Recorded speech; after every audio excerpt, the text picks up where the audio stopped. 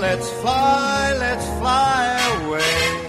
Ladies and gentlemen, we do thank you very much for your attention, and now we invite you to sit back, relax, and enjoy the... Yes, it's True Travel Tales. Our iHeartMedia travel man, Jay Ratliff, on the line, sitting in, I'm thinking, sunny Savannah, Georgia now, Jay, where you were under the threat of a hurricane, but it turned out to be a nothing burger, shall we say.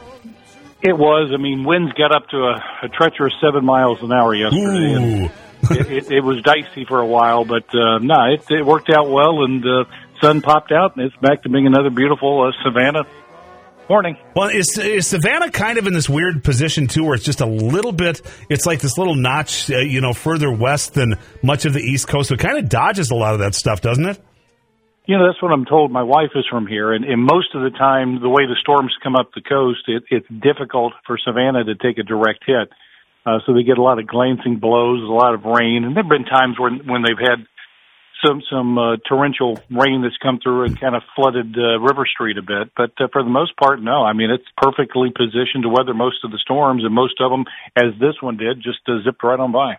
Hey, okay, and the travel situation, I saw this article yesterday, Jay. I thought it was pretty interesting. A lot of us, we have a lot of fear about traveling right now with the COVID-19, but an MIT study that hasn't been peer-reviewed yet, but they say that it really might be a lot safer than you think. Well, it's the precautions that are being taken. If you're not a high-risk individual, with the mask situation and the other things, and the way that the air is constantly recirculated on an airplane using the HEPA filters, where basically you have fresh air every 2 to 3 minutes on board an aircraft, it is much safer to fly than a lot of people recognize. And for many people, they think it's just like sitting on a bus. You got 200 people on a bus, and you're breathing the same air for 3 hours. That's not really the case. But look, the apprehension is there, and that's one of the things the airline industry is fighting right now. We had a period from April through a few weeks ago where we saw a steady increase reported by the TSA as far as the number of people they had screened. And 2 weeks ago, that stopped. It started drifting down. And that really bothered the airlines, thinking, goodness, we're in the middle of the summer season. Things are slowly getting back together. The last thing we want to do is to see this trend continue. It lasted for 2 weeks, and then the TSA said, okay, we're back up to about 368,000 people per day on average that are traveling. Still a far cry from the 3.2 million that we would normally have at this time of year. But it's, you'd have to double that number twice, and you still wouldn't be where the airlines need it to be for a typical summer, travel day. Yeah, it was interesting, too. His calculations, it was MIT professor Arnold Barnett said that on a 2-hour flight in a commercial airliner in which every seat is filled, he said the chances of getting COVID-19 are 0.023%. or a 99.977% chance that you won't catch it. So I was surprised at those numbers.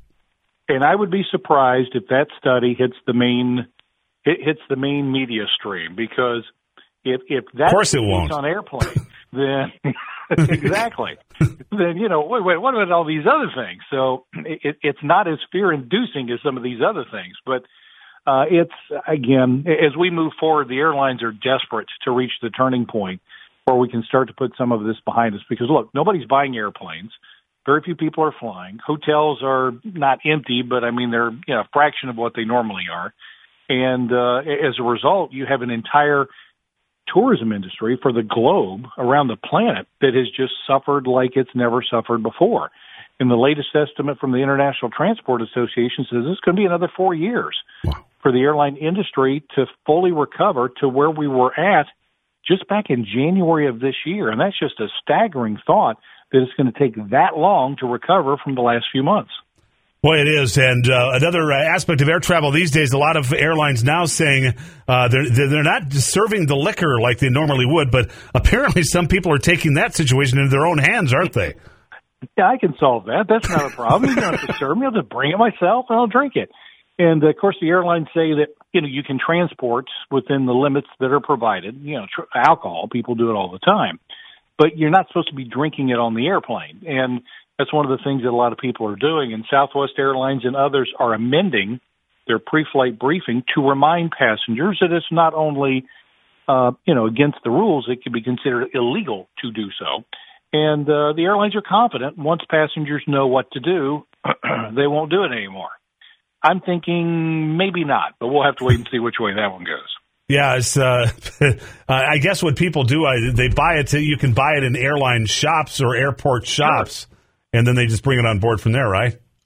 Absolutely. And, like you're going to take a bottle of whatever to, someone as a present, and, get on board and the present's for you.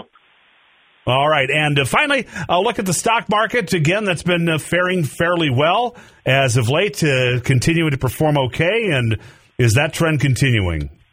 The second quarter earnings have come out, and I think we've had about 33% of the S&P 500 companies that have reported. Some like 85% have exceeded what they thought the estimates were going to be as far as earnings, and the future guidance looks pretty good. And that's one of the reasons that the market was up yesterday and has been up and has been on a winning streak here for a while. We're at 26,600 and some as of yesterday. And the thought is that that could continue as long as these earnings continue to support things. And of course, right now everybody's looking at perhaps a second round of stimulus. We don't know who it's going to go to or for how much. That's something Wall Street's keeping an eye on.